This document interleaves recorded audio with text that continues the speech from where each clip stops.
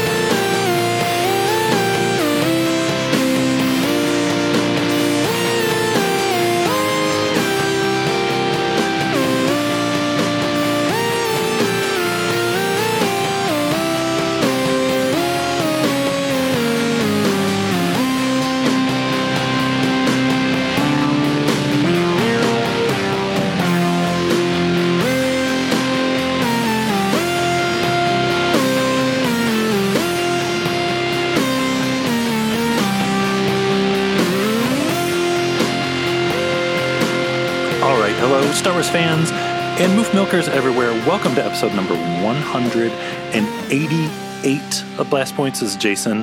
And this is Gabe. We got a special treat this week. It's a very special treat. It's going to be an episode with a lot of drama. Turn up your radio. Star Wars radio dramas. Brian Daly. We've been meaning to do, I think since year one of the podcast, we had an episode, we got to do an episode on the radio dramas. And as you're going to hear coming up in this episode, we went to Celebration and we were like, we can't do an episode on the radio dramas. We know nothing. Right. You'll hear coming up on here, we've got John and Mary Jo Tenuto. We're so happy to have them on the show so they could share their knowledge of the radio dramas and Brian Daly. And sit back, pour yourself a cup of tea or something, get comfy, because this is a good trip.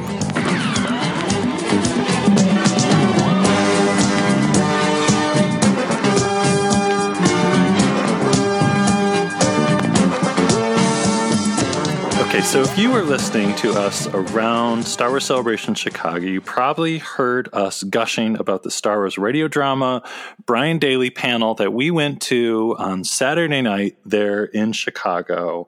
We said it then, and we still mean it today, that it was probably one of the best panels we went to at Celebration Chicago, and possibly one of the best panels, most memorable panels we've been to in all of our Star Wars celebrations we've ever been to. And this week we are thrilled to welcome the hosts of that panel, John and Mary Jo Tenuto. Thank you both so much for being on this week. Thank you for having us. Thanks, guys. I remember after the panel was done, I was sitting with Gabe, and I said to Gabe, I was like, I'm going to go shake his hand. I remember I went up to you after the panel and I was like, that was one of the best panels I've ever been to, because I was like watching that panel. I felt like I almost had an out of body experience for a moment. Well, thank you. It was a great deal of fun, and we were really thrilled when they agreed to let us talk about that there. It was, and when we were watching it too, it's like, I swear I know them from somewhere. And then after the panel was done, and I was like, who were those people? It was discovered. I remembered both from the Netflix, the Toys That Made Us show, which is awesome. Yeah, that was also a lot of fun. We had a great time at Celebration because so many fellow fans had seen that show, and we got to talk to a lot of different fans and bumped into fans, even a fan from but where was it from? Paraguay. From Paraguay, and we got a chance to just to kind of, almost like people knew us already. And so we were able to form friendships really quickly with people. And that was really a great part of the weekend. And I discovered you're both also sociology professors, correct? Yeah, so we both teach sociology at the College of Lake County in Grays Lake, Illinois. And we use Star Wars in our classes. It's the best kind of classes. Yes, if you care about education, you must use Star Wars in your class. Right. Brian Daly and the Star Wars radio dramas. Where does this story begin? How does this all start? Well, I always like to say it's interesting because it actually begins way before the Star Wars radio drama ever premieres, almost 50 years before, in a way. So it kind of starts in a galaxy far, far away, a long time ago. But it's really the origins, the inspiration and the connections to it all go back to Orson Welles' The War of the Worlds, which began at the CBS radio studios. They recorded that on October 30th, 1938. In fact, it was kind of fun because just last year was the anniversary of that, big anniversary of that radio show. And of course, I'm sure most people are familiar with that, a very famous radio show that was done in such a realistic way and using a lot of the sort of tropes of the time, the starting off with music and then breaking in with news reports that seemed accurate, and told at a time when the world was all focused on invasion. Hitler had just invaded, and rejoined with Austria, and there was invasions of Poland, and there was worries about invasions of the United States. And so that radio play about invasions, there was a certain authenticity to it that caused for some people, some people kind of bought it and believed it.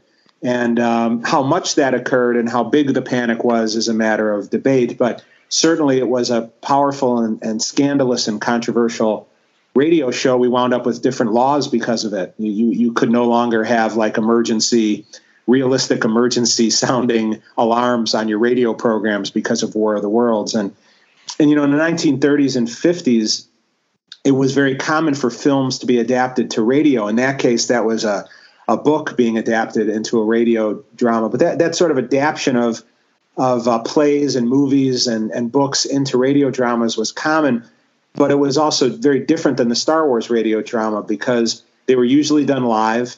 Like Lux Radio Theater, which was really the big important sort of radio drama for people, radio play dramas for people, went from October, I think, 1934 to June 1955. So those radio shows were on for 20 years, and they used to adapt all different kinds of plays and movies and TV shows for radio audiences. And there was some similarities with Star Wars, the Star Wars radio dramas. The radio dramas back then used to feature some of the stars from the movies, but there was also some differences too. Like they were much shorter. So where the Star Wars radio drama, what is amazing to us is the original Star Wars only has 27 minutes of actual dialogue in the whole film. If you strip away all the sound effects and music, really the music is what carries Star Wars. And George Lucas talks about how John Williams' soundtrack is the heart of it. And the dialogue is almost secondary in a way, and it's only 27 minutes. But the Star Wars radio drama has 390 minutes of dialogue. It's an expansion. Most of those early radio dramas were contractions of the movie. So like The Day the Earth Stood Still was only a 60-minute radio drama. The film was 90 minutes. Or It's a Wonderful Life in 1947, which had James Stewart and Donna Reed. That was only 60 minutes. The movie was 130 minutes. And so it was very different. Star Wars has its roots there, and as we kind of go through, we'll probably bump into Orson Welles a couple more times. But those early radio dramas were kind of like the forefathers of what the Star Wars radio drama was. That's fascinating. I never even knew like A Day the Earth Stood Still radio drama. Gabe, have you ever? No.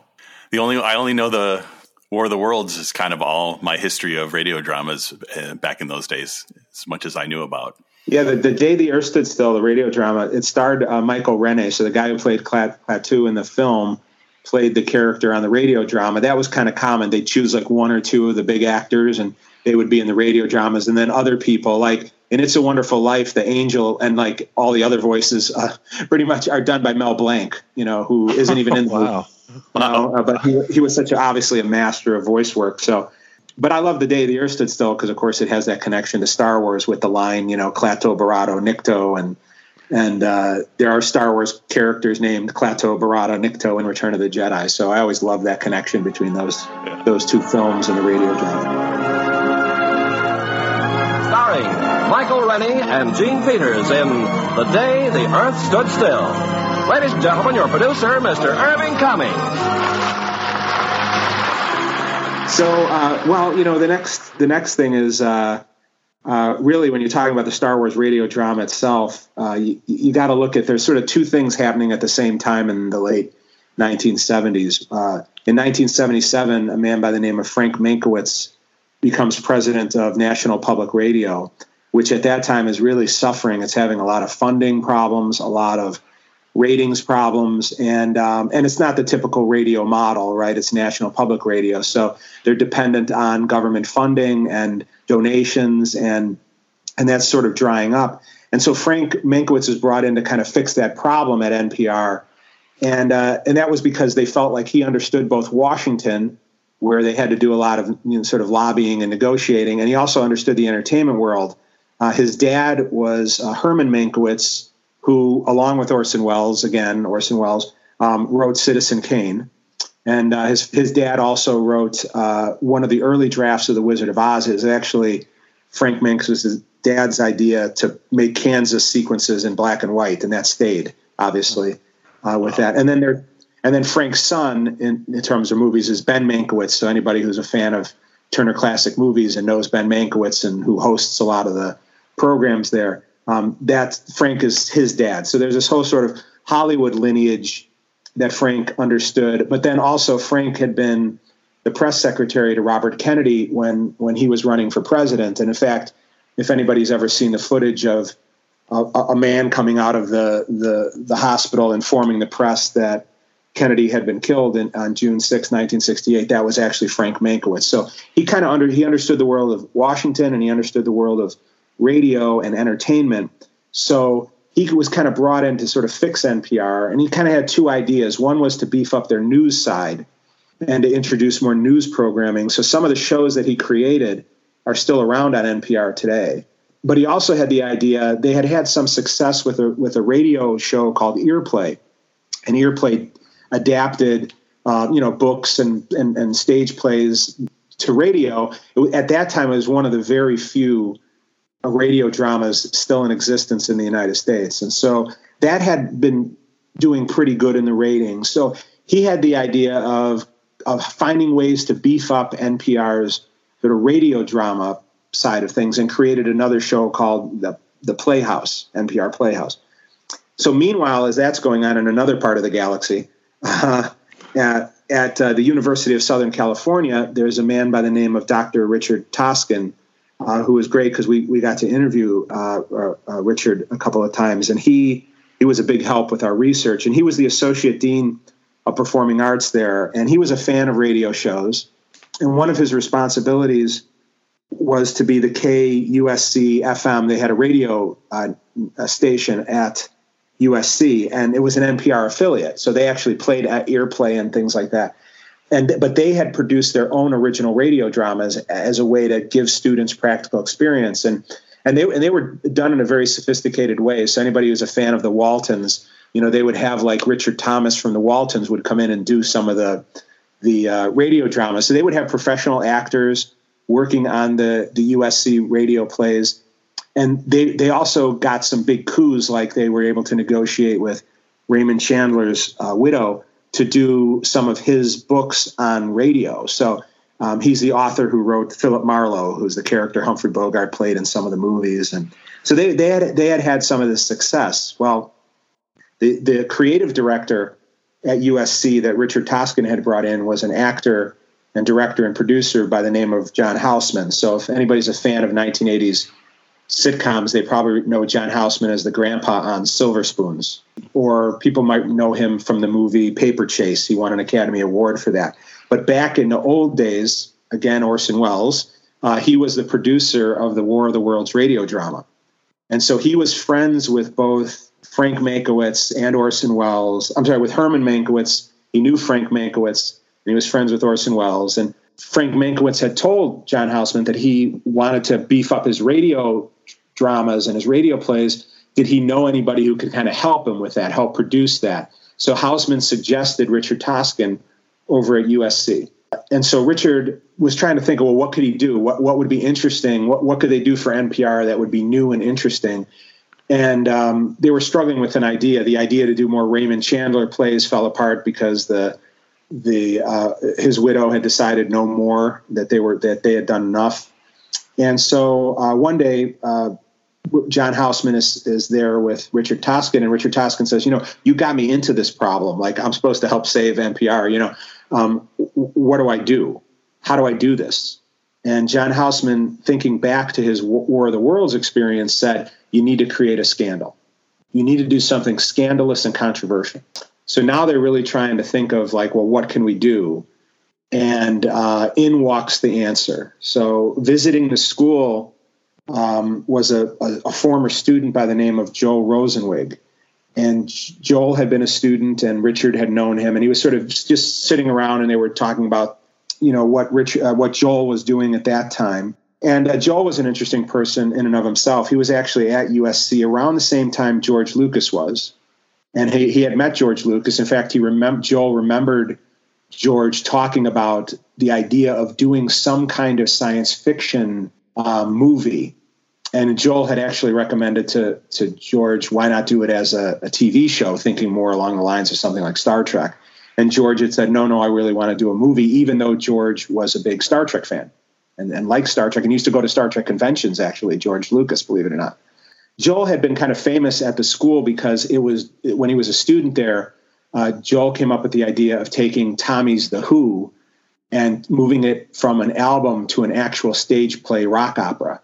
And so he was the first one to ever do that. So anybody who sees like the Tommy now on stage can thank Joel for that idea. But he was that kind of thinker. He eventually became a director and directed Emmy. He was Emmy nominated. He directed Emmy nominated performances on like Cagney and Lacey and things like that. And unfortunately, Joel died in 2014. But he was kind of good at like putting things together that you wouldn't think go together. Mm-hmm. So Richard was kind of talking to him, saying, "What am I going to do? What kind of radio drama can we do?"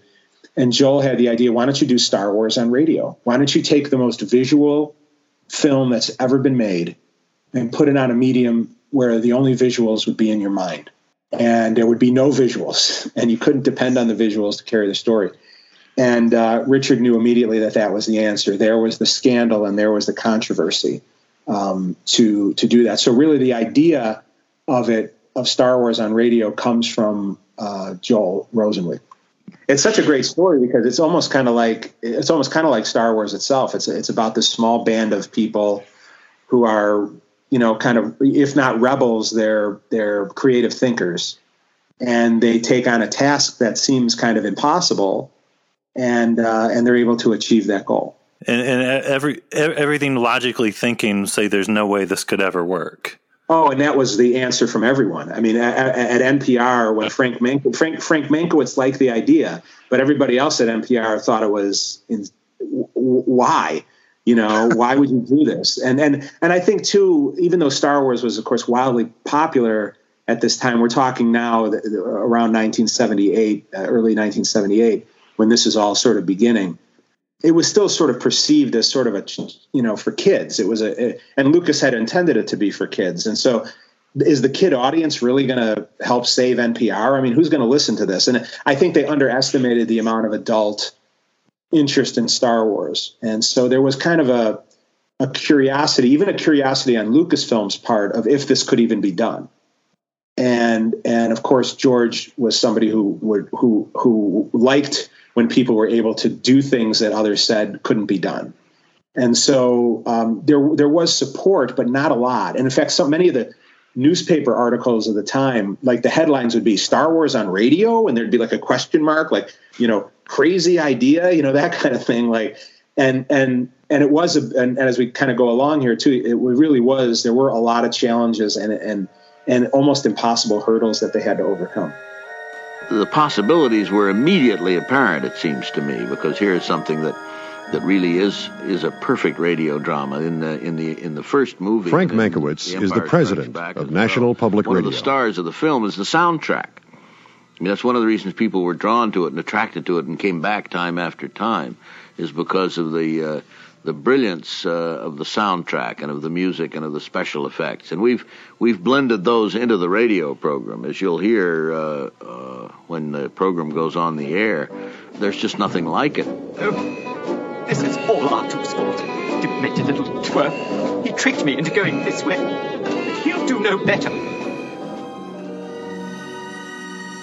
Well, so the next big challenge was to get Lucasfilm on board. Obviously, they would need to get the rights. So Richard went to Lucasfilm and he spoke with people there. And one of the people there was a woman by the name of Carol Titleman, who anybody who listens to the radio drama hears that name. And anybody who's kind of a fan of the old school Star Wars making of books probably knows Carol's name too. Her, she was responsible for the making of art books, the Star Wars portfolio, the Star Wars sketchbook, the Art of Star Wars that had the script in it. That was all kind of Carol putting that and piecing that all together. They presented this idea to Lucasfilm, pretty certain that they would probably reject it, mainly because, like, could you do it? Could you actually take Star Wars and put it on the radio?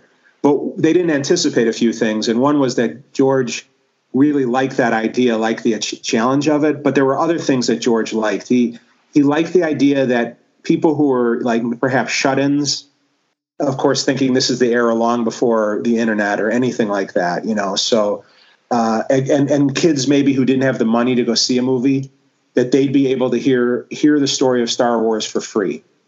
And that he liked the idea that a whole new type of audience who otherwise couldn't enjoy the movie in a theater could at least enjoy the story of Star Wars. And that's another reason that George greenlit it. And the other big reason was George was an alumni of USC. He had graduated there in 1967, and he wanted to do something. He liked the idea of doing something for his alma mater. So he gave the rights to Star Wars to USC for radio drama purposes, including more than they could ever have hoped for. They were only hoping for story rights. George also gave them the access to all the music, all the story points, and all the sound effects. Wow. So that they would be able to actually have Chewbacca, actually have R2-D2, actually have lightsaber sounds and everything. And he sold it to them for $1. That was the entire cost. And Brian Daley, who Mary Jo is going to talk more about Brian later, but Brian called that the most striking act of philanthropy that you could imagine, because to give the license to Star Wars was the license to print money. You put Star Wars on anything at that time, and you were, the T-shirts alone were selling, millions of dollars. And so that really, Lucas was giving away something that he could have sold and made a lot of money on, and we're really grateful for that. And so that allowed NPR and USC to have a bigger budget because they didn't have to spend any money really for rights. And so they wound up with a $200,000 budget that they could put into the technology and into making the radio drama the best it could possibly be. So then the next challenge, once they had the rights, was to find the behind-the-scenes talent, to find writers. Would any of the actors be interested? And Mary Jo is going to talk about that, but almost all of the actors were initially interested in it, but to find a director and so on. And so NPR supplied a few of the people in the partnership between USC and NPR. One was, in fact, both of these guys were from Earplay. One was John Madden, who would become the director, and John had directed quite a few of the Earplay for NPR. Initially, Richard was a little concerned, he had told us when we interviewed him, because Earplay was different than what he envisioned for Star Wars. For him, a radio drama was a movie for your imagination, and you needed to be an immersive experience. Whereas Earplay was a little more like dependent on dialogue. It didn't have a lot of sound effects, and you didn't necessarily feel like you were in an environment when you were listening to an Earplay. You felt like you were a little more like watching a stage play, hence the name Earplay, right? But for Richard, for who was producing the Star Wars radio drama, he wanted it to be more like a movie for your mind. But John Madden understood that. He was able to make that switch, and he really contributed very importantly to the Star Wars radio drama, both because it was John Madden who kind of set up the structure of it. How do you take a 2-hour film and structure it so that it can be 13 half-hour episodes and extend it by 4.5 hours literally. And then John also directed all of the actors, and a lot of the actors, including people like Mark Hamill and so on, at that point had never really done a lot of voice work and certainly not a lot of radio work. And it's a different kind of acting. And so John understood how to direct actors who were a little bit unfamiliar with that. Other actors like Anthony Daniels had experience, in radio work. And of course, John Madden would go on and he directed Shakespeare in Love, which was a 7-time Academy Award winner. And so he would come back and direct Empire Strikes Back and Return of the Jedi radio dramas too. In a Hollywood recording studio, director John Madden works with actors Mark Hamill and Cale Brown. Madden, a veteran of BBC drama productions and National Public Radio's Earplay series, concentrates on helping actors imagine the final scenes. We record everything separately. We record the dialogue tracks first.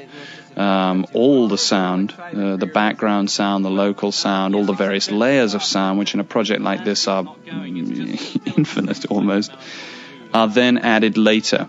Where so much of the total picture that is eventually going to be created has to be added afterwards in terms of sound. The actor's performance becomes the tip of the iceberg, and the rest of it has to be imagined.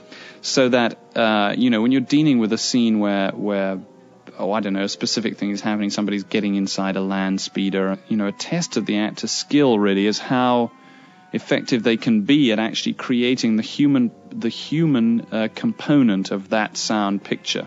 It got to be known in the recording sessions as effort. I would ask for a little bit of effort from somebody, which meant that when Luke was getting into a land speeder, he would say, "Come on, 3PO, it's about time we got on the way here."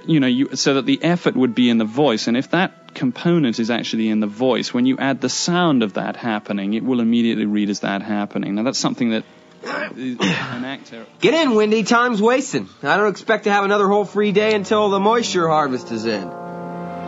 And then NPR also supplied the sound engineer, who was Tom Vagley, who would eventually go on to win Grammys and Peabody Awards. And anybody who's a fan of Raiders of the Lost Ark, it was actually Tom Vagley's idea to do the story of... Anybody remembers the old days when they would do stories of...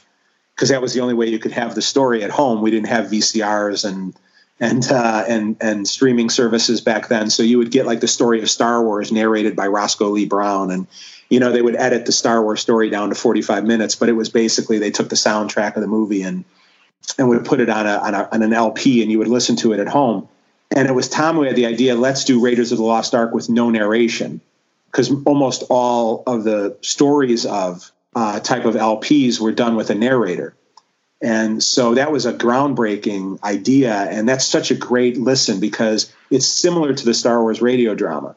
And that was all Tom Vagley. So Tom was the sound engineer who would spend a whole day just assembling like 1 minute of the radio drama. I mean, he really worked hard to make that radio drama perfect, and pushed for things like the original music and so on. And he had such reverence for the sound effects and so he was so nervous to have in his possession like the only copy, because he had to bring the sound effects to Minnesota to copy them and then bring them back to Lucasfilm. He actually bought an airplane seat for the Star Wars sound effects so he could keep the sound effects next to him on the airplane, which I just love, and shows you kind of how much he loved the Ben Burtt sound effects and understood their importance to Star Wars. But the really big challenge was finding a writer. And so initially the BBC became a partner. That partnership would fall apart, but the idea was, if we're going to do radio dramas, there's nobody better than to bring in the BBC, because in Britain, radio dramas still to this day are still popular. And so they really knew how to do that. So they worked with a man from the BBC named John Tiedemann, and the BBC originally supplied the writer. And that writer, whose name no one will ever reveal to us, was a well-established writer and a good writer. They wrote 7 episodes, and they just didn't understand Star Wars. It was a fine script and everything, but it wasn't Star Wars. Richard told us it felt more like Lord of the Rings or Dune. And he felt it lacked what he called the American energy, that there's almost like a type of energy and fun of Star Wars that's more like a Western, an American cinema type of experience. And so the writer just didn't understand it, and the script didn't have that. And so this was a problem because they were coming close to when they needed to record, and they had no scripts. And of course, that's the heart of the whole drama. So Richard had the idea of trying to at least show Lucasfilm and NPR's board something. So he secretly wrote the first script himself and wrote it anonymously. And he used the novelization as his inspiration of how to expand the story. The novel that had George Lucas's name on it, but was really written by Alan Dean Foster.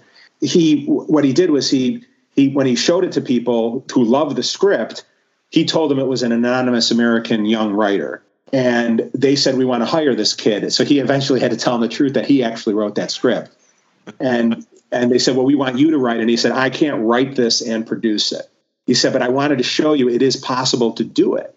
And so Carol Titleman, kind of inspired by that idea of a young American writer, thinks of Brian Daley and says, I have the perfect guy for you, who's fast, good, and his name is Brian Daley. And so in July of 1978, in the spring of 1978 and summer of 1978, Brian Daley is kind of brought into the project.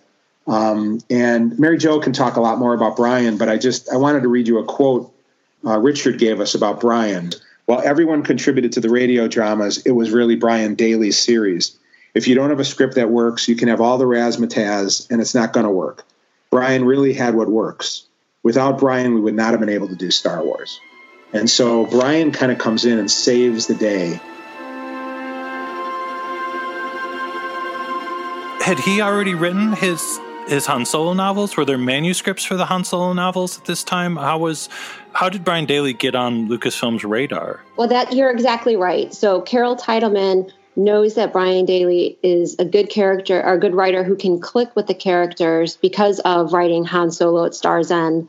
And she also knows that he's fast because he wrote that book in just 6 weeks. And it was enormously popular, which is why he wrote then Han Solo's Revenge and Han Solo and the Last Legacy. So he had written Han Solo at Star's End, and that's why she knew that he had that ability to just bring the humanity to the characters, and that he had a feel for the Star Wars universe.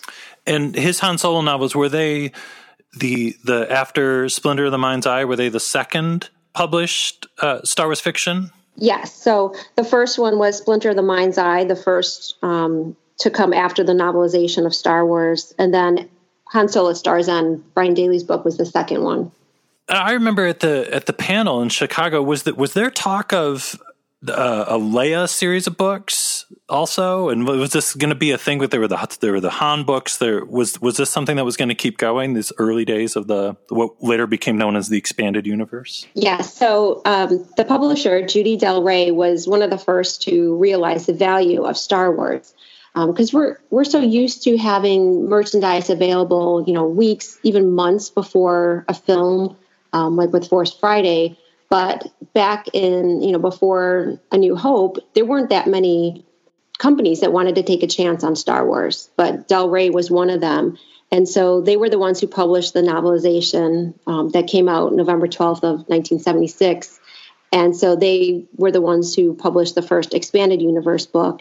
And then after that, the original plan was to have the Empire Strikes Back scriptwriter, she did the first pass of that, Leia Brackett. She was going to write a series on Leia, and then Brian's friend Jack Chalker was going to write a Han Solo series.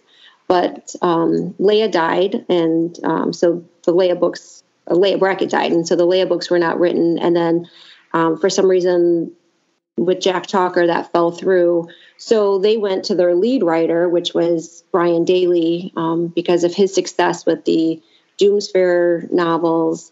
And so they asked him if he wanted to write, and he was thrilled, and he had his pick of characters. And so he decided he wanted to write about Han Solo.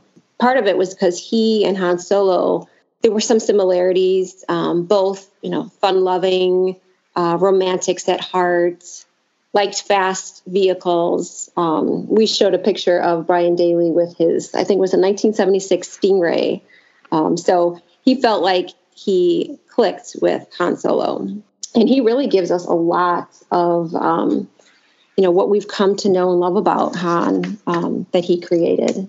He's one of us. He was a sci-fi fan who he read every sci-fi book and comic that, he could get his hands on.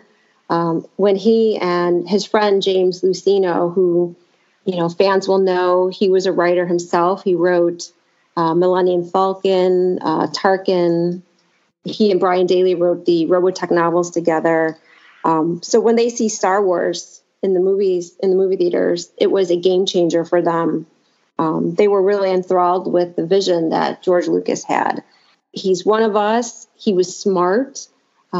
This was a guy, Brian Daley, he graduates from high school and then he serves in the military. And he comes back 5 years after being out of high school. And so it just happens that he and his younger sister, Myra, are taking the SATs at the same time. And Myra tells us the story that she's in high school and she gets called to go to the counselor's office. And the counselor wants to understand why Brian, who had been out of school for 5 years, scored an 800 on the verbal for the SAT and a near perfect score on math. And that's a testament to his intellect and his ability to write. He wrote military reports when he was serving in Berlin. So he's smart, a fast writer, and having that love of Star Wars that he's able to click with the characters. And so he writes the radio drama script. He's taking those 27 minutes of dialogue, turning it into 6+ hours of material in just 3 months with very few rewrites that were needed.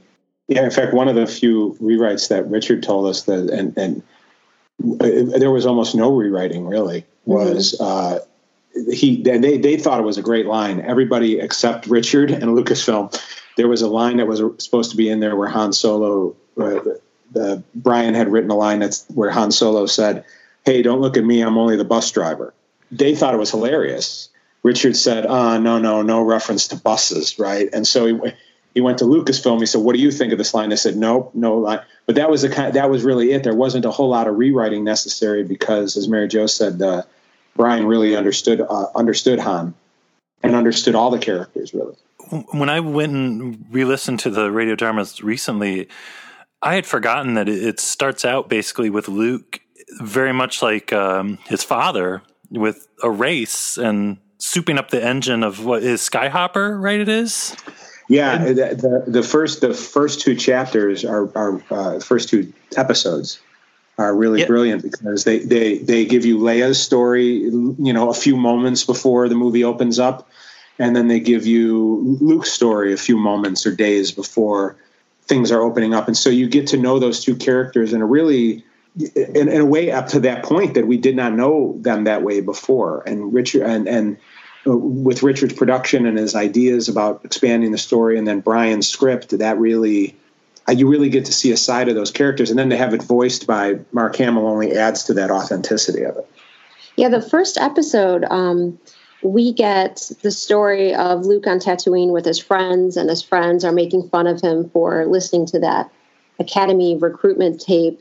And that was in the Marvel Comics, because Marvel Comics came out April, so a month before the film. And so there were scenes that they had deleted from the film. And so Brian Daley's able to expand on the Marvel Comics, and then fans are able to hear Mark Hamill's voice, voice those scenes.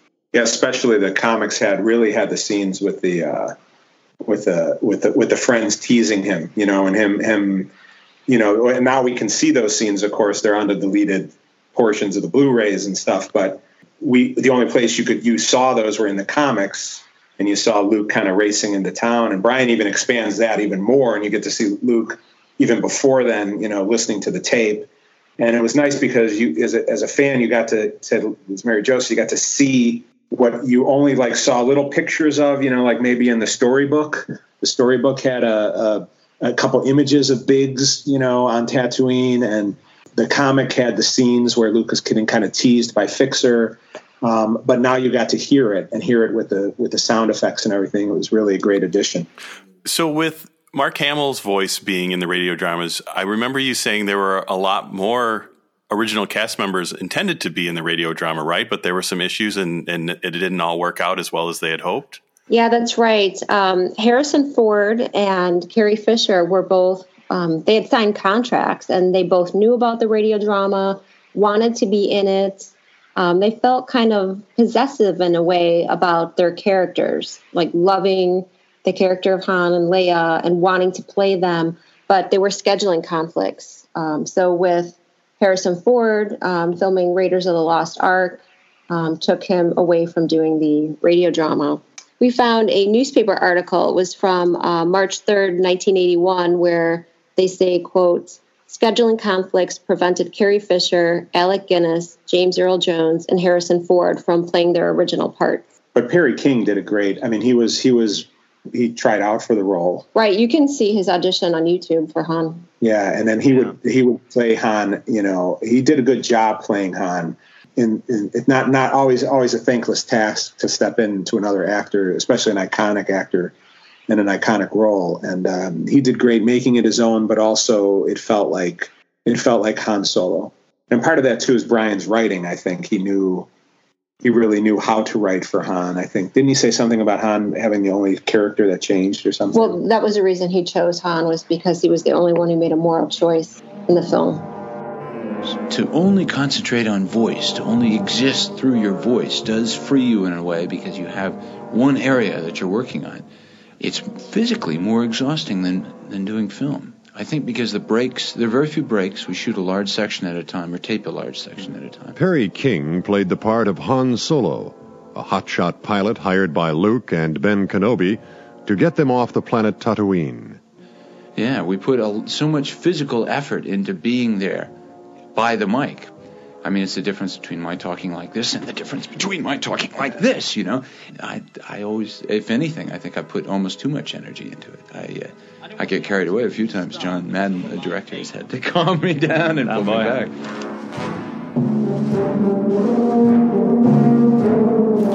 Yeah, it's when you listen to it, I feel like with, like you're saying, the music and the sound effects, I feel you're willing to, that they all do such an amazing job. And if you can tell that, well, that's not Alec Guinness or that's not Harrison Ford, I don't know, I'm like totally willing to go along with the ride of, Perry King is capturing the essence of Han Solo.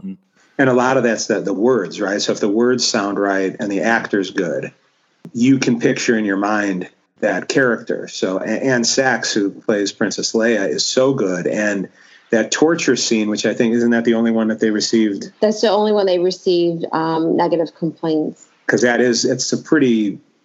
it's an intense sequence. And it takes on even more meaning now when you listen to it, because we now know, of course, the relationship that exists between Vader and Leia. But I mean, he really shows you the torture scene. And of course, in the film, all they do is they show you the droid coming close to Leia, then the door comes down and it's left to your imagination. But you get to hear the words and you hear her pain. And she did such a great job with that. I think those complaints were actually a compliment, that was so intense in the way that they did it. Her and Brock Peters did those scenes together. And that's, John Madden's direction. And it's also Brian's words and Anne Sachs and that collaboration between, Anne and Brock Peters. And it's just really, it's a scene almost you as a parent, sometimes I used to wonder whether or not I would want my son to listen to that scene. And Brian was also good for writing for C-3PO.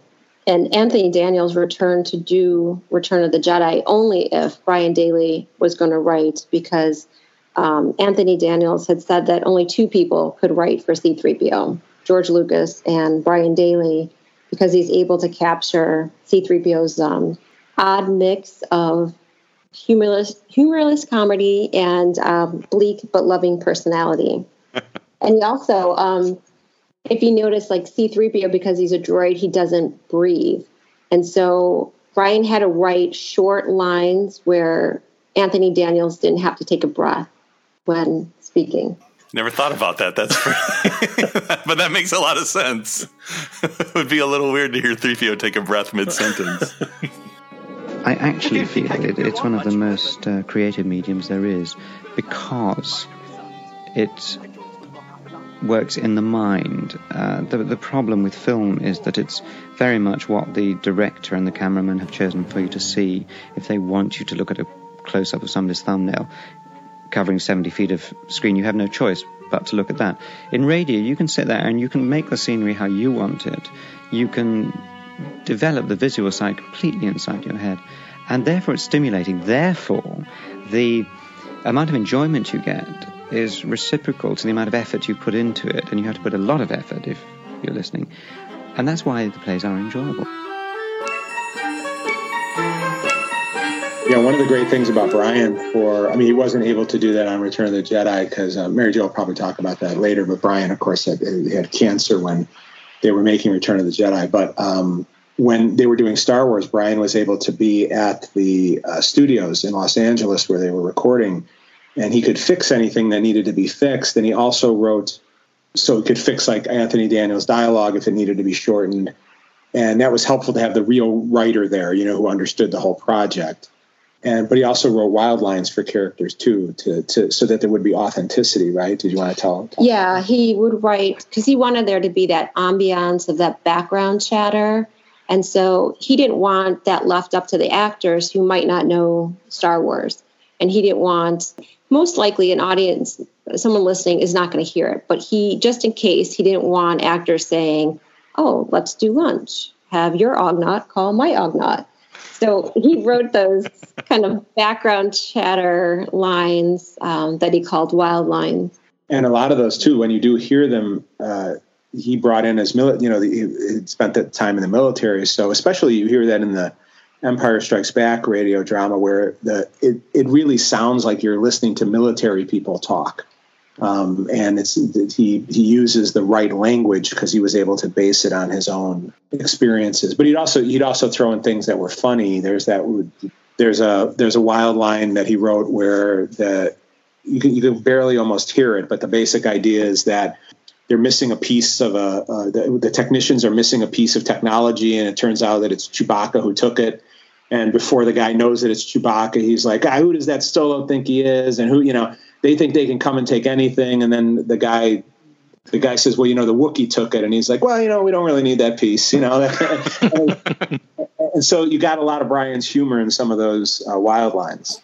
When I was listening to it again, I was so impressed with especially some of the droid sound effects. They had Ben Burtt sound effects, but like when Luke is talking to the Treadwell droid, or I think of the part where Leia is trying to find R2, and first she talks to that other droid. What was Ben Burtt's involvement in the post-production, or was it someone else putting in some of those sound effects, those uniquely Star Wars sound effects? Yeah, that was anything that was original to any sound, and there was even a little bit of like original extension of music and that needed to be done because of the needs of the narrative. That was all done by Tom Vagley. So Tom augmented and did original sound effects and pieced together original sound effects. That was really all Tom.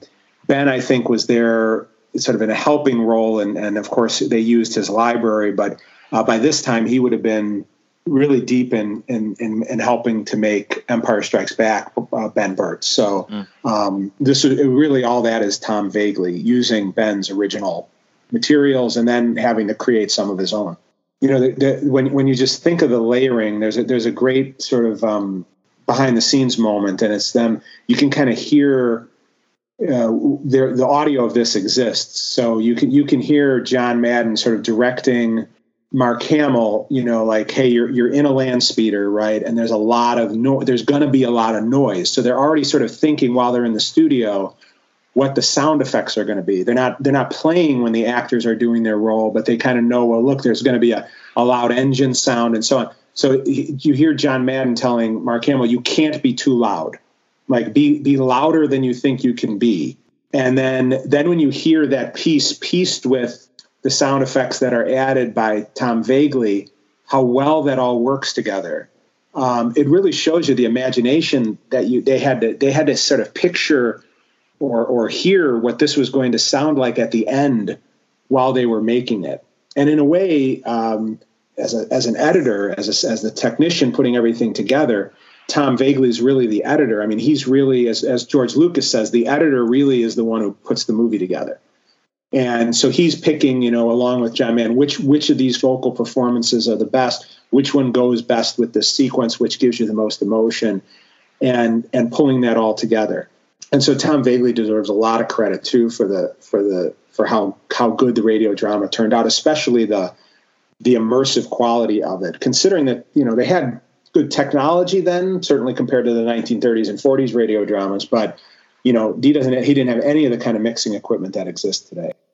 Yeah, I would imagine just the technical issues of editing together all the different dialogue takes and sound effects and timing and all that sort of thing that you need to make it feel real, like you're really, listening to Star Wars, is a lot more difficult than it seems with like you're saying, with the technology of the time. Like they couldn't just go on a computer screen and slide a sound effect around. Like it was a lot of work to put that together and make sure everything sounded great. And to do things like, so Brock Peters, who plays Darth Vader, of course, very famous actor, probably most famous for To Kill a Mockingbird. But he plays, obviously Luke's dad, but he also plays Ben Sisko's dad, if you're a Star Trek fan. So he's somebody the sci-fi genre community knew and knows for a lot of his performances. He was in Star Trek 6. He was the sort of bad Admiral Cartwright in Star Trek 4 and 6. But he played Darth Vader, and when they recorded him, they had to put him they put him and Anthony Daniels, I believe, both were put in a booth. So they had to be recorded, separate than the other actors, because they didn't want any. They needed to have the voice be really clean because they had to augment the voice, and they had to make the voice sound. In Vader's case, they had to add the breathing over it, and then in Anthony Daniels' case, they had to sort of mechanize the voice somewhat to make it sound exactly like C-3PO. So that all those things that they're thinking of as they're recording. And recording really quickly at the Westlake Studios, wasn't that where they recorded? Right, it was the same theater where Michael Jackson did Thriller. Yeah, so they recorded at a famous studio in L.A., but they only had, I think it was a week, something like that, to record. And that's why they originally wanted Orson Welles to be the narrator, but they didn't go with him for two reasons. He was expensive, and he had a reputation for being a perfectionist, and they didn't have the time to just do take after take to get it to where he was happy with it. But that's a great example of, so there's a director we admire called Nicholas Meyer, who is, Star Trek fans might know him. He directed and wrote Star Trek 2. He wrote Star Trek 4 and co-wrote and directed Star Trek 6. And of course, he's done a whole host of other things. But Nick Meyer has this idea of that art thrives on limitations, that when you get a limitation, it can actually make the art better. That limitation of not having the narrator and having really the narrator in Star Wars, which was Ken Hiller, is that right? Yeah. So Ken Hiller, who narrates the Star Wars radio drama, really only and he was great. He passed away, unfortunately, as well. But he only comes in at the beginning and the end. So he catches you up a little bit at the start. He serves as sort of the crawl, the audio version of the crawl at the start of a Star Wars movie. And then he gives you a little bit of a tease at the end, of what might be coming or summarizing things. But that's it. He doesn't appear anywhere else in the radio drama. And the concept of, had they had Orson Welles, they would have wanted to have used him more. And they would have had more narration. And I think what the radio drama benefits from having really only introductory and concluding narration, and the rest of it has to be carried by your imagination. In a sophisticated 24-track recording studio at Minnesota Public Radio in St. Paul, post-production sound mixer Tom Vagley reviews the R2-D2 tape and a vast collection of dialogue, music, and sound, searching for just the right elements to bring Star Wars to life on radio. Yeah, it is a puzzle. It's a puzzle that you walk into a room that has a bunch of equipment in it, a big box full of tapes, and a piece of paper that says that this is called a script, that is, in this case, in many scenes, a very rudimentary roadmap for what's supposed to happen. I always think it's fascinating that when we listen to the radio drama today, it's great to remember that they only had that original movie for reference. It's not like today where there's, countless cartoon episodes and so many films, and what does Star Wars sound like? Well, that's an easy question, but we only had the 1977 film for them to look at. And I always find that so admirable and so fascinating.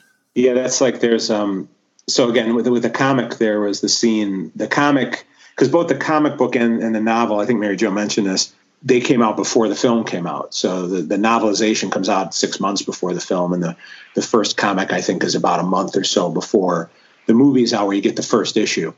And so, Jabba is in the comic book, and because they didn't have time to excise these things out because they needed to send it to the printers and so on. So Jabba's in the comic book and doesn't look anything like Jabba that we know, but it's the Jabba. It doesn't even look like the Jabba that they were going to put over the actor named Declan Mulholland, who played Jabba in the scenes that they did film for Star Wars. They had this comic book idea. They had a novel that had Jabba in there. So they put Jabba in the radio drama, but that was another one of the things where Lucasfilm stepped in and said, you know what, don't use Jabba because Jabba's gonna play a role in the future films. We don't want to box ourselves in at all. And so they kept the concept, but they changed the character's name to Heater instead of Jabba.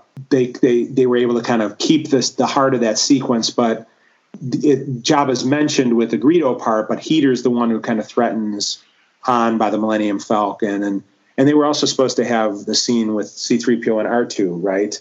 Meeting. Well, there was a piece of marketing for the radio drama in the newspaper saying that the radio drama was going to introduce or show us how C-3PO and R2 meet. But Brian said that he knew that he had heard a rumor that George wanted to have them in all 9 of the movies. So he purposely did not write their meeting because he wanted to leave that open for the sake of continuity. And Ryan was dependent on, he had the novel, he had the comics, he had Splinter of the Mind's Eye, he had obviously his knowledge of his own books. He had footage of George Lucas actually acting out the different roles. So there was a big interview where Lucas had sort of talked about his vision of the characters and stuff. So, but they're really nothing like the story. There was no, Lucasfilm story group to turn to. There was no, volumes of, great pieces of, Pablo Hidalgo or Steve Sansweet resource material. None of that existed at that time. And really Brian, I mean, he wrote so many things that became important to Star Wars, even now, even in some of the, so it was Brian in his books that talked about what named those stripes on Han's pants as the Carillion blood stripes. It was Brian who in his novel has Han, he says something along the lines of, I shot first. Yes. Right? Yeah. So he actually has a scene in the books way before any of us as fans are debating it, where Han talks about how he likes to shoot first. I mean, he knew that character before we knew we'd have a problem with the concept of that, 15 years before you have the special editions. And the whole idea of sort of a Wookiee life, that George had came up with that idea, but it was really Brian that kind of fit that into the pieces. And there's even he is so important, particularly the character of Han Solo, Brian, that in the Solo movie, there's several little nods to Brian. And one of them, the biggest nod to Brian, is when you look at the bad guy, when you're in Dryden Voss's ship, and he has all his trinkets that he's collected. One of them is a skull, and the skull is actually Zim the Despot, who is the bad guy. Is the character you see on the cover of Han Solo and the Lost Legacy, and that's meant to be a tribute to Brian Daley within the Solo film. No, that will be more than satisfactory. I'm not looking for anything elaborate, Chewbacca. Just quick passage to Alderaan. He doesn't like you, boy. I don't either. Just watch yourself. Sorry. Chewbacca, is your Captain Solo available to discuss terms of hiring?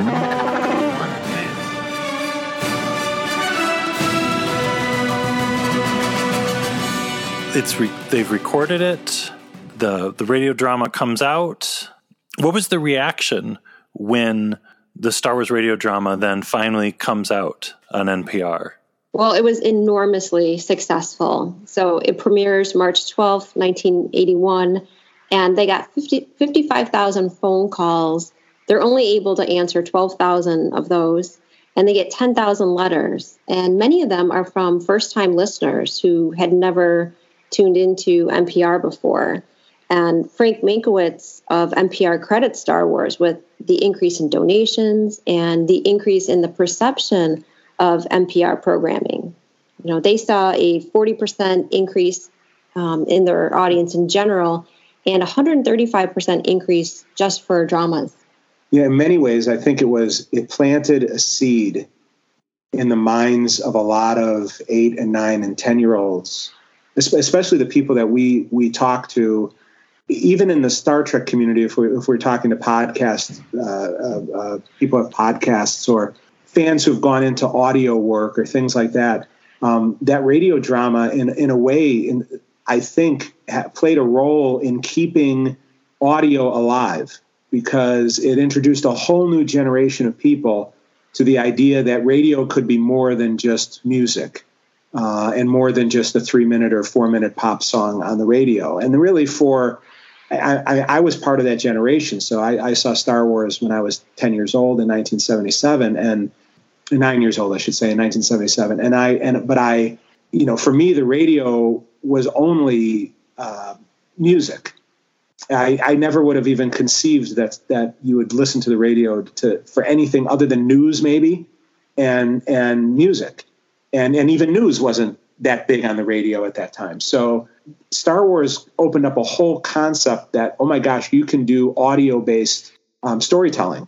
And so I think a lot of the acceptance of podcasts today, particularly our students, podcasts are huge. They're a very important cultural communication, and it's not only just a type of social media. It's really, in some ways, it's become for many of our students their news source. The way that they do research, the way that they learn about things that are both fun and also historical, and you guys know that. Obviously you're living it, and so I think that today's podcasts owe a debt of gratitude. And there's value too with radio dramas and podcasts, because you're using your imagination to picture all of the action, and so therefore you're going to remember that story for years or maybe forever. Versus when you go to a movie theater, you're more passive because everything is happening in front of you and everything is created. You don't have to use your imagination. And so you might not remember that movie, say a year after. Listening to it, you'll remember it. Yeah, I mean, I think I really prefer, it sort of sounds strange, but if I had a choice, I certainly don't want to see Rise of Skywalker on radio first. I want to see it in theater. But now I actually gravitate more towards the radio dramas if I want something on Star Wars for background rather than the movie. Partially because the radio drama, by its essence, you don't have to look at anything. Whereas the Star Wars movie, a lot of times if I put it on, I think fellow fans know what I'm talking about. It's like a comfort, you put on Star Wars when you're home and you're working on, you're building something, you throw Star Wars on the TV, and you have it on with you as your friend. But, you're hearing more music and sound effects if you have the movie on. And whereas with the radio drama, it's sort of meant to be obviously just listened to. But I also think Brian really gave us a more intimate look at these characters. And I always think of the scene in the Empire Strikes Back radio dramas where Han and Luke, who almost have no screen time together at all in Empire. I mean, that was by design. I mean, Empire is structured similar to Last Jedi, where the characters are separated from each other. And you separate R2 and C-3PO, and you separate Luke and from really everyone except for R2. And you separate out your characters that way. In the radio drama, we get to spend a good deal of time with Han and Luke after Han rescues Luke. And they have just a wonderful conversation with each other. In fact, I really encourage fans to also, if you love the radio dramas or love Star Wars, to also pick up the book versions of Brian's scripts, because those are slightly different, both because of editing takes and just editing in general. So they're a little bit expanded, the scripts, and you get even a little bit more. But like the Empire radio drama starts off with rebels on a mission, and they're sort of destroyed, and that plays a role in a little bit in the conversation between Han and Luke in the script part. Doesn't play as much in the actual radio drama, but even with what you have in the radio drama, you get to see these. You understand that these guys are brothers, symbolically, and that they love one another, and you really get to see that in the way that Brian writes that scene with them, and that's missing from Empire. You just get. I mean, what really do you get? You get Han talking at Luke because he's, frozen popsicle when he and then you get a little bit of that sequence when they're together and Luke's recovering, and a little look at one another when Luke goes off into his X-Wing, but there isn't a whole lot between them. But the radio drama is able to expand that, and that was, I think that's what makes them really special. And even Return of the Jedi, which is a very truncated radio drama, you still get to know the characters more and more, and Mary Jo, did you want to talk a little bit about Jedi and what happened with Brian with that one too? Yeah. So Empire Strikes Back comes out February 14th, 1982 on radio. And then there were plans to do Return of the Jedi the following year in 1983, but for whatever reason, the funding wasn't there. And so it wasn't until 1993 when Highbridge Audio put out the cassette and CD radio dramas, Star Wars and Empire, that those were so popular that Highbridge Audio decides to fund the Return of the Jedi radio drama. And so Brian is asked to write that. But unfortunately, this time around, he's not able to be there in the studio because he's fighting his own battle with pancreatic cancer. And on the last day of recording Return of the Jedi, all the actors decide to make a special tape for Brian. And they want to let him know how much they love him, their affection, admiration for him. And so they make that recording and they mail it off to him. But Brian won't be able to listen to it because he ends up dying 6 hours after they finish taping. R2-D2, what are you doing here in an empty studio? Rehearsing for your next scene? But R2, we finished recording The Return of the Jedi. Oh, don't be sad, R2. We had a lot of fun, didn't we? And all because of Master Brian. Yes, I think he did an excellent job, but, well, I think he gave you rather too many lines. Just you watch your language. Oh, that is a good idea, R2. Let me see. Hello? Ready? Master Brian, R2 and I want to say that it has been a distinct honor and a joy to work with you. With our thanks, we send you our very best wishes. There. No, you can't have another retake, R2. Oh, really? The trouble with you is Hollywood has affected your circuits. How ridiculous stuff.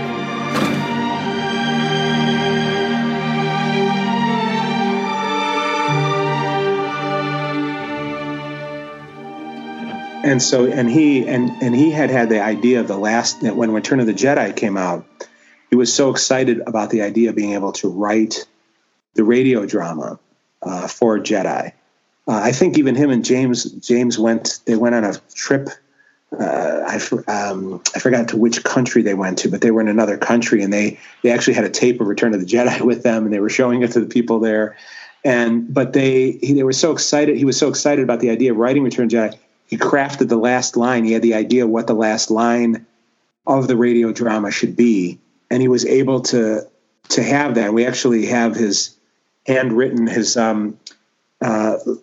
partner Lucia Robeson, who has written just an invaluable, incredible person, sharing so much of Brian's story with us and her story with him. In fact, there's a quick funny aside. She's a historical novelist, and Brian was a science fiction author. And when she writes, she would write on a computer and a word processor back then, and he used to only write on an old-fashioned typewriter, which is funny, right? The historical novelist is using modern technology, and the science fiction author is using old-fashioned technology. But she supplied us with, we got a copy of his handwritten note of what he wanted the last line to be, and it is what the last line is of the radio drama. So it was nice that at the end of his life he was able to finally achieve that goal. And people think that is what kept him alive those last few months, was his writing of the script. Yeah, Brian was just he was, I think any one of us would have just felt at home having him at our houses and just, hanging out with him. He really was, he was one of us. He was a fan. He loved Star Wars. Mary Jo told the story about him and James Luceno seeing Star Wars in 1977, back before he's writing any kind of Star Wars, and just sitting there and talking about it and being, moved by it, and how that was what they had always wanted to see in a science fiction film. And him growing up collecting comic books, and his dad had really introduced him to the wonders of space, right? His, what was it, the story? They didn't have a lot of money growing up, so his dad would just put out a blanket on the lawn, and they would sit outside, and his parents would tell him about constellations, and he gets his love of reading from his mother and space and science fiction from his father. So he was just, I really wish, I'm a big fan. He also wrote the Tron novelization. Obviously Mary Jo mentioned the Robotech novels, but there's not enough Brian Daley work out there. And I would have been amazed to see what he would have done and kept contributing to Star Wars had he been able to be here now. And he should be. He was way too young when he passed away. He was only 48. Wow. Well, I love that his novels are still out there.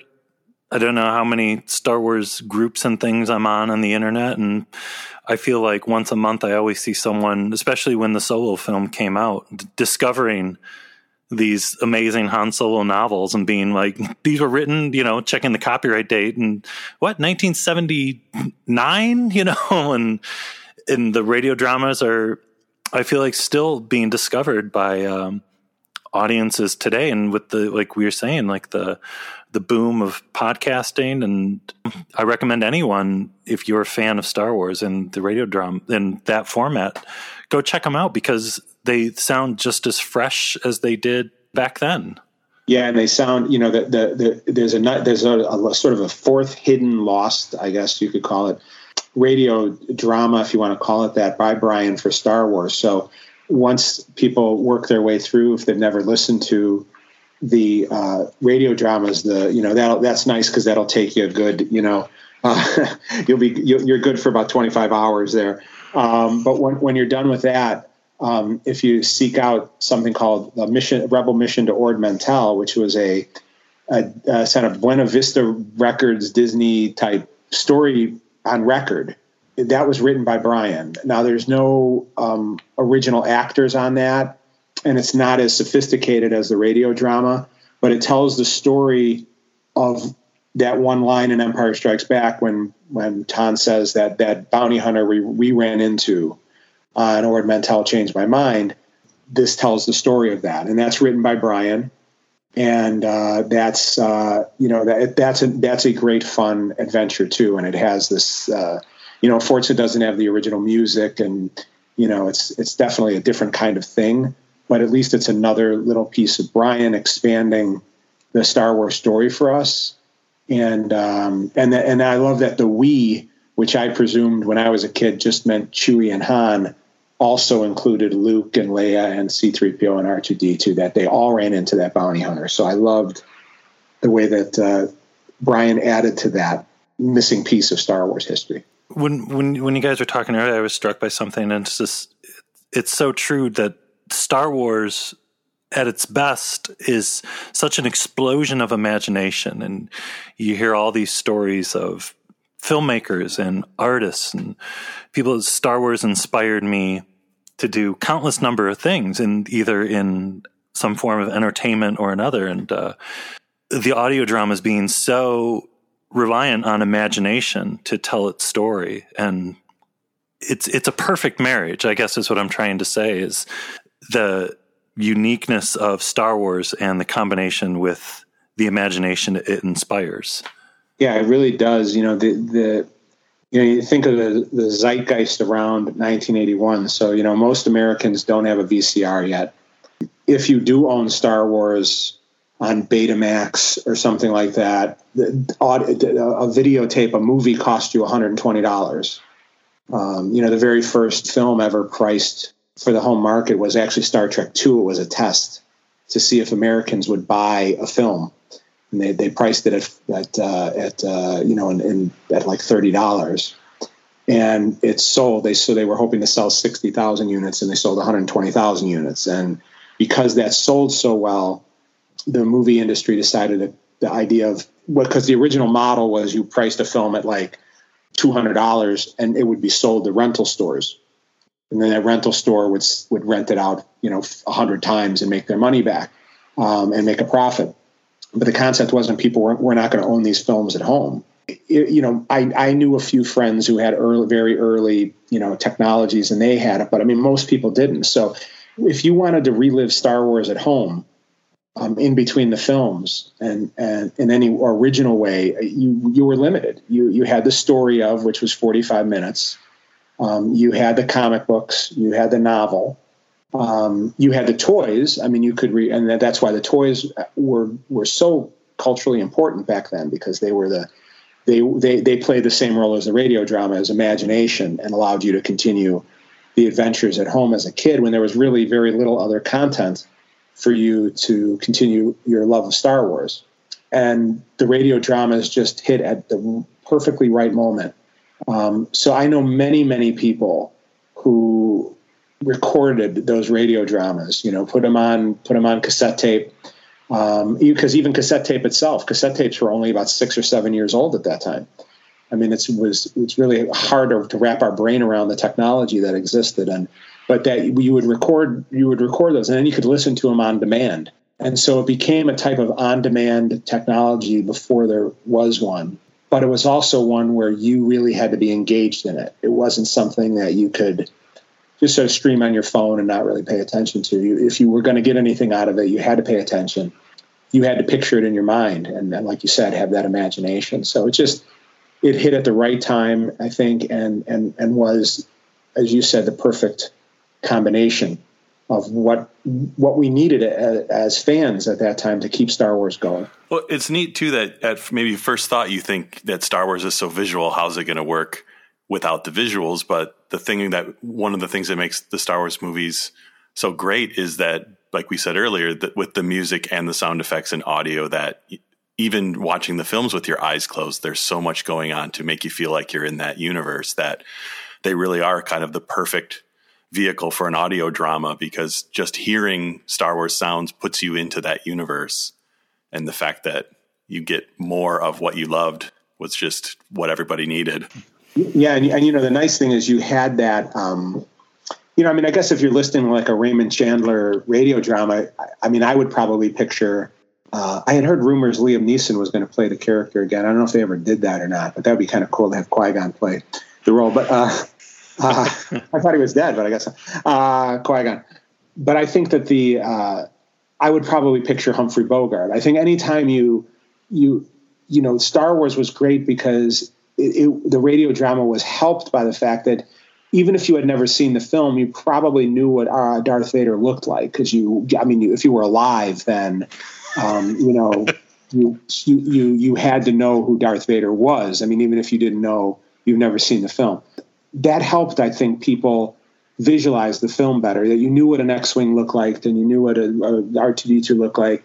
So it sort of worked really well, but then you were still the director, right? Because there were new scenes and because there were new environments that you never got to see before, like Princess Leia's house, right? So one of the sequences you get to see is they're on Alderaan and she's having dinner with Lord Tyon and her father, who's only mentioned in the original Star Wars. And, you don't have that. When you're listening to it in 1981, you're not picturing Jimmy Smits, right, as the father. You are picturing whoever you want to put in that role. And you're picturing, well, what does Alderaan look like? And because all you ever see of it in the original Star Wars is the planetary view of it. So you have no idea, like, what's the design of the planet. And you get to put all that. So you're the set director, you're the art director, you're the director, you're the casting director, you're everything. And that's why the radio dramas, I think, are so memorable. And like you said, none of it would we be talking about it today if it wasn't for the words of Brian Daley. Yeah, Brian is really, I think he, one of the things that I have several pet peeves in life. Who doesn't? But I have several. One of my pet peeves is, and people probably think I'm insane for having this pet peeve, but I hate, like, when you watch, like, Hulu or Netflix or anything, and it's like credits don't mean anything. They default to not showing you the credits. And so I get it. Credits last a minute, 2 minutes, 3 minutes. If it's a movie, it could be 5 minutes, and Hollywood has to resort to tricks like putting in after credit sequences to make us stay to watch the credits of a Marvel movie or something like that. But I've always loved credits. I loved credits because, number one, you would hear the soundtrack unfiltered. I loved credits because you could see who made the movie or who made the TV show. When I was a kid, I used to read the liner notes of the album and see, like, who was the, who was the musicians on this? Because I really think that those are the people that, as much as the actors, and acting is, of course, a very difficult job, and I certainly wouldn't be able to do it. But the real people that deserve credit that never get any credit are the behind the scenes people. Are the writers and the directors and the crafts people and the ones who make the sets and the costumes and how much that adds to a character.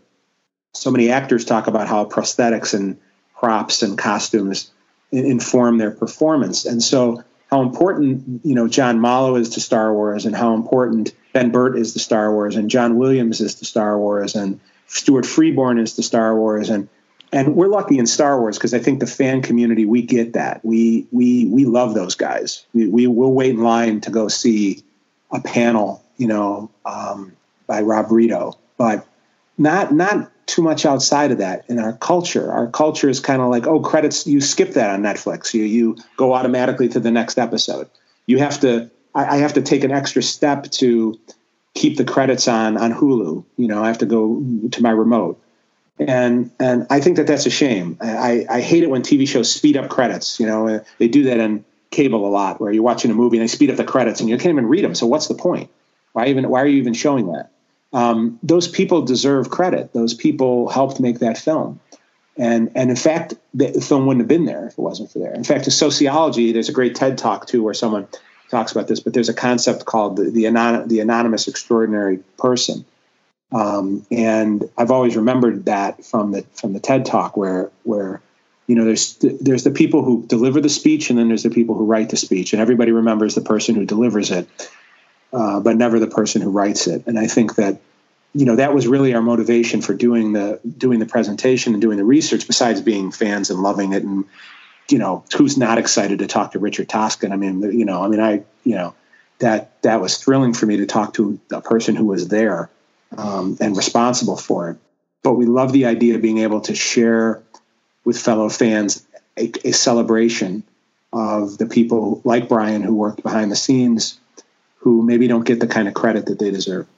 And I feel like we feel the same way. And we invited you on because when we were sitting there in Chicago, we were like, other people need to hear this incredible story of Brian and the radio dramas. And yeah, that's what I love about you, like your podcast and the Star Wars fan community, because we're interested in who turned the lights off. That night on the I'll wait in line to get his autograph. I was on the hunt for Lauren Peterson. I was. I think we as a community, the fan community in Star Wars, we get it because I think because of what you had mentioned, that Star Wars touches the imagination in such a way that we want to know everything about it, and we want to know, how did that fake thing get made? How did something that only exists in a person's imagination, how did it go from the mind to a model, or in today's world of this, a CG model, and how did it get designed? And I think we as a community understand that. I wish that the rest of the fan communities out there, and just communities in general, would appreciate, as much as you appreciate the ball players, you appreciate the janitor who cleans up the stadium, who makes it possible for us to sit there and enjoy the game, and I don't know how much of that's out there, but in Star Wars, we'd want to know the janitor's name, and we'd want to photo op with him. Yeah. Overall, the most important thing that I think I would hope that it will bring about is to really awaken people to the idea of what radio can do with the dramatic form, particularly. Of what an incredible experience it can be. Anybody who's ever listened to radio drama will testify to the fact that a play that you hear on radio will be in your mind, 12 years later, you'll remember it vividly. And the reason that you remember it vividly is because you've done the work, is because it lives in your imagination. A phrase has come to mind in working on this project, which is, you may think you've seen the movie, wait till you hear it. All right, so we've got some rapid-fire questions that we do for when we have guests on. So we'll do this really quick with John and Mary Jo here. First one for both of you. So you're both, we've seen from Toys That Made Us, huge collectors. Easy first question, what's your favorite Star Wars action figure, both of you? Yoda. I love the Gigantor Han Solo muscle-bound He-Man version that was done in the Kenner re-release in the Power of the Force line. It's funny that figure is right in front of me right now, and right when you started to say that, my eyes knew right where to go. I was like, there he is. As sociology professors, what culture in the Star Wars universe is most interesting to you from a society perspective? I like Camino, because I don't think we know enough about them, and I'm not sure if they're good or bad. And so that would be an interesting world to explore and a people to explore. And they also kind of look like each other a little bit. And so I wonder how much of that plays into their cloning philosophy. And so I think there's a lot to kind of explore there. And for me, I teach deviants. And so I would say like the underworld of Coruscant. Okay. Good answers. What Star Wars alien would be most at home in the next door neighbor world of Star Trek? That's a great question. I have my answer right at hand just because of a comic I read today. And this is not my fellow Star Trek fans. I love Star Trek, but I would say Admiral Holdo, because that's a total Star Trek thing. Just change the color of the hair and she's an alien. And I just think that fits into the Star Trek, like, low tech kind of alien world, I'm thinking of like Captain Kirk and the gamesters of Triskelion, and how is she an alien? She's got green hair. She's an alien. So that's what I would say. That would be my answer. And you say, I could imagine Holdo, Picard or Kirk, they go to a star base and Holdo is the commanding officer, and it would make total sense. Fits right in. Yeah. Oh, it's hard to say for a character, but I would say, like, in terms of an alien, I guess, like, the Wampa's like a Mugatu. I mean, just an appearance. Both very lovable. They're both lovable till they rip your arm off. Yeah. So as avid collectors of Star Wars and Star Trek stuff, what is something from either franchise that they never made that you wish there was an action figure or a toy or something of? I always thought a great action figure or a great collectible would be the probe from Star Trek 4, which you could just make by, I guess, freezing a ho-ho. But I always thought like that. Like, I always in fact, somebody at the Star Trek convention, we went there this year, they dressed as the probe. I mean, it's a great... And the whale. And the whale. They dressed the probe and the whale together. And I thought that was such a great... It was very clever. It was such a clever thing. I mean, it's just a log, and yet it's this interesting sort of plot device. And I thought that would be a cool thing to just have. And people would be like, why do you have the log? Like, is that from Twin Peaks? Is that the log lady's log? What is that? Why do you have that thing there?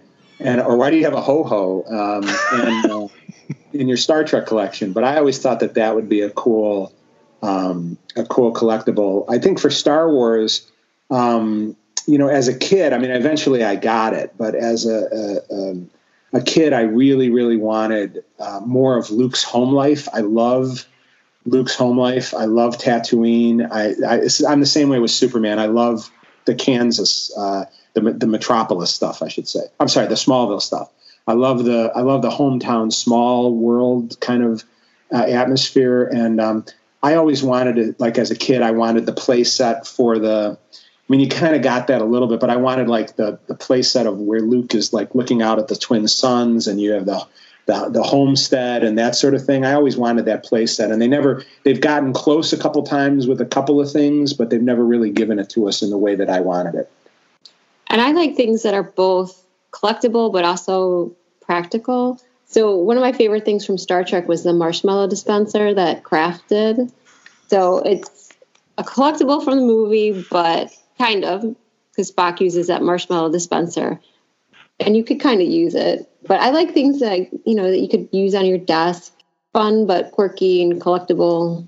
The great thing about Star Wars is there really hasn't been anything they haven't made yet. Right, right. I'm waiting for that Star Wars marshmallow dispenser. I want a life-size cut. How about death sticks? That would be, I guess, that would be something. Like those fake cigarettes. That would be, they'd be like, that probably wouldn't sell too good.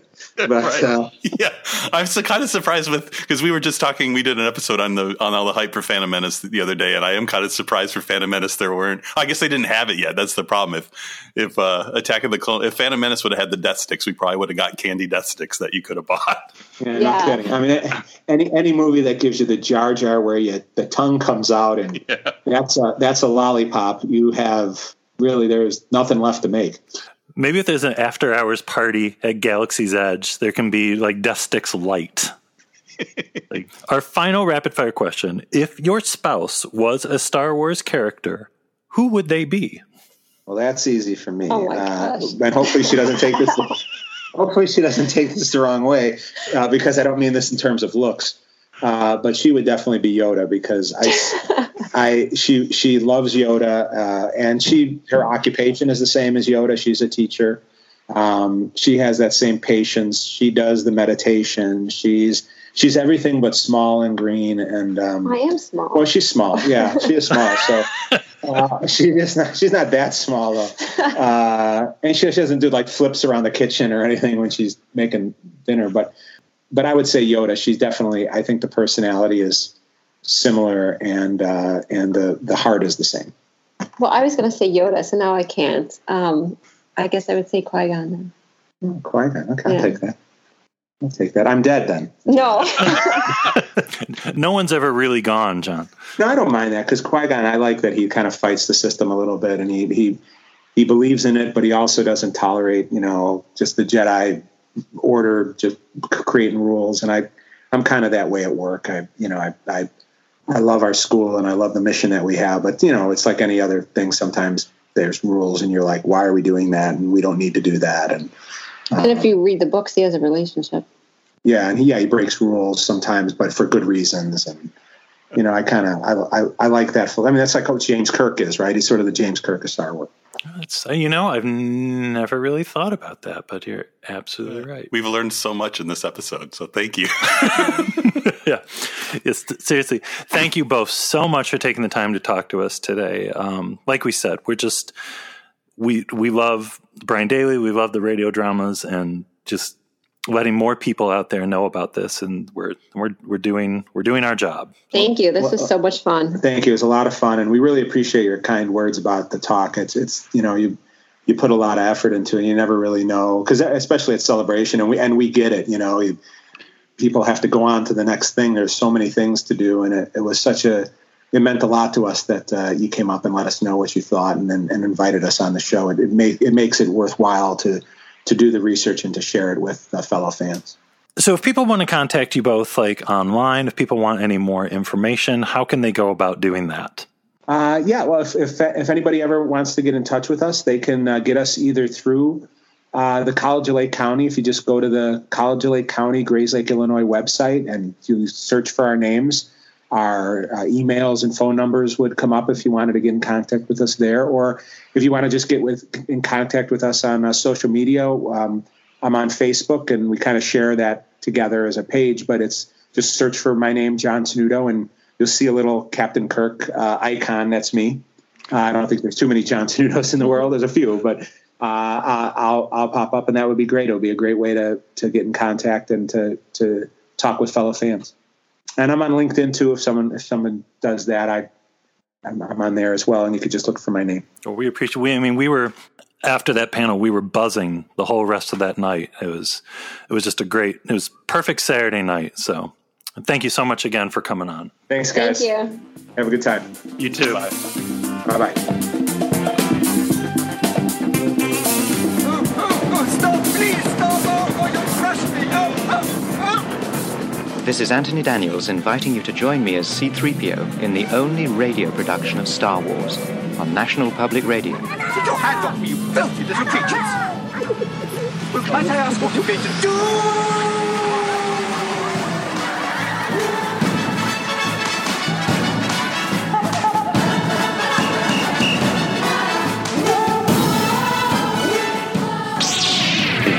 And these blast points, too accurate for sand people. Only Imperial stormtroopers are so precise.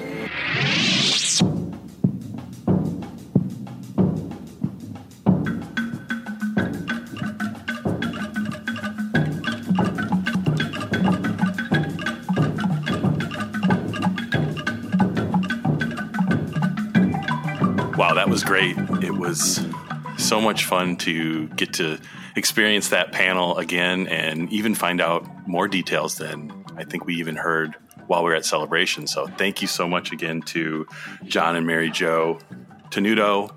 I can never hear enough of that kind of stuff. And yeah, so great. So great. But as we say every single week, iTunes reviews. If you like this episode and you're listening on some kind of Apple Podcast situation, head over there, write a little review. We will read yours on an upcoming show, and it helps the show in a mysterious way. It's the power of the living force. It could be more the cosmic force with Apple Podcasts. Yeah, one of the two. And after that, check us out on all the social media, on Instagram, Twitter, Facebook. And if you're on Facebook, make sure you sign up for the Super Chill group where you can have blast points all the time. There's been good stuff. I think daily there's good stuff posted on there. So it's the place to be. And if you want to support the show in a different way, we have got the Blast Points Army on Patreon.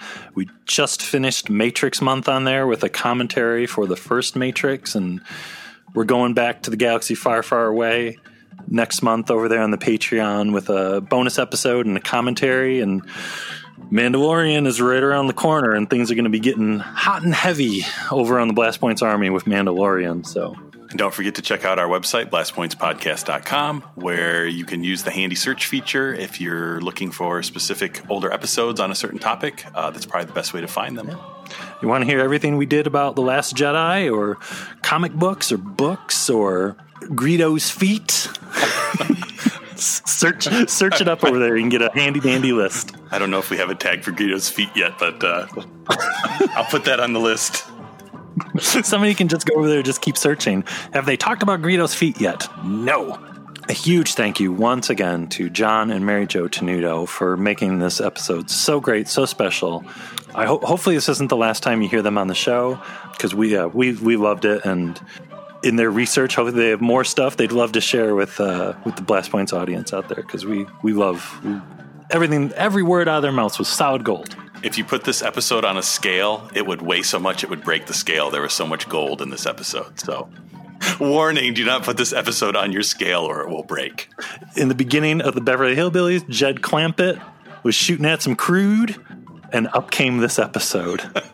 On that note, that about wraps up episode number 188 here. We will be back next week with the return of Phantom Menace Year. Can you believe it? We just got done talking about Marfalump, and Phantom Menace Year just keeps going. No stopping it. So look forward to that next week, folks. Bye-bye. May the Force be with you. Goodbye, old friend. May the Force be with you.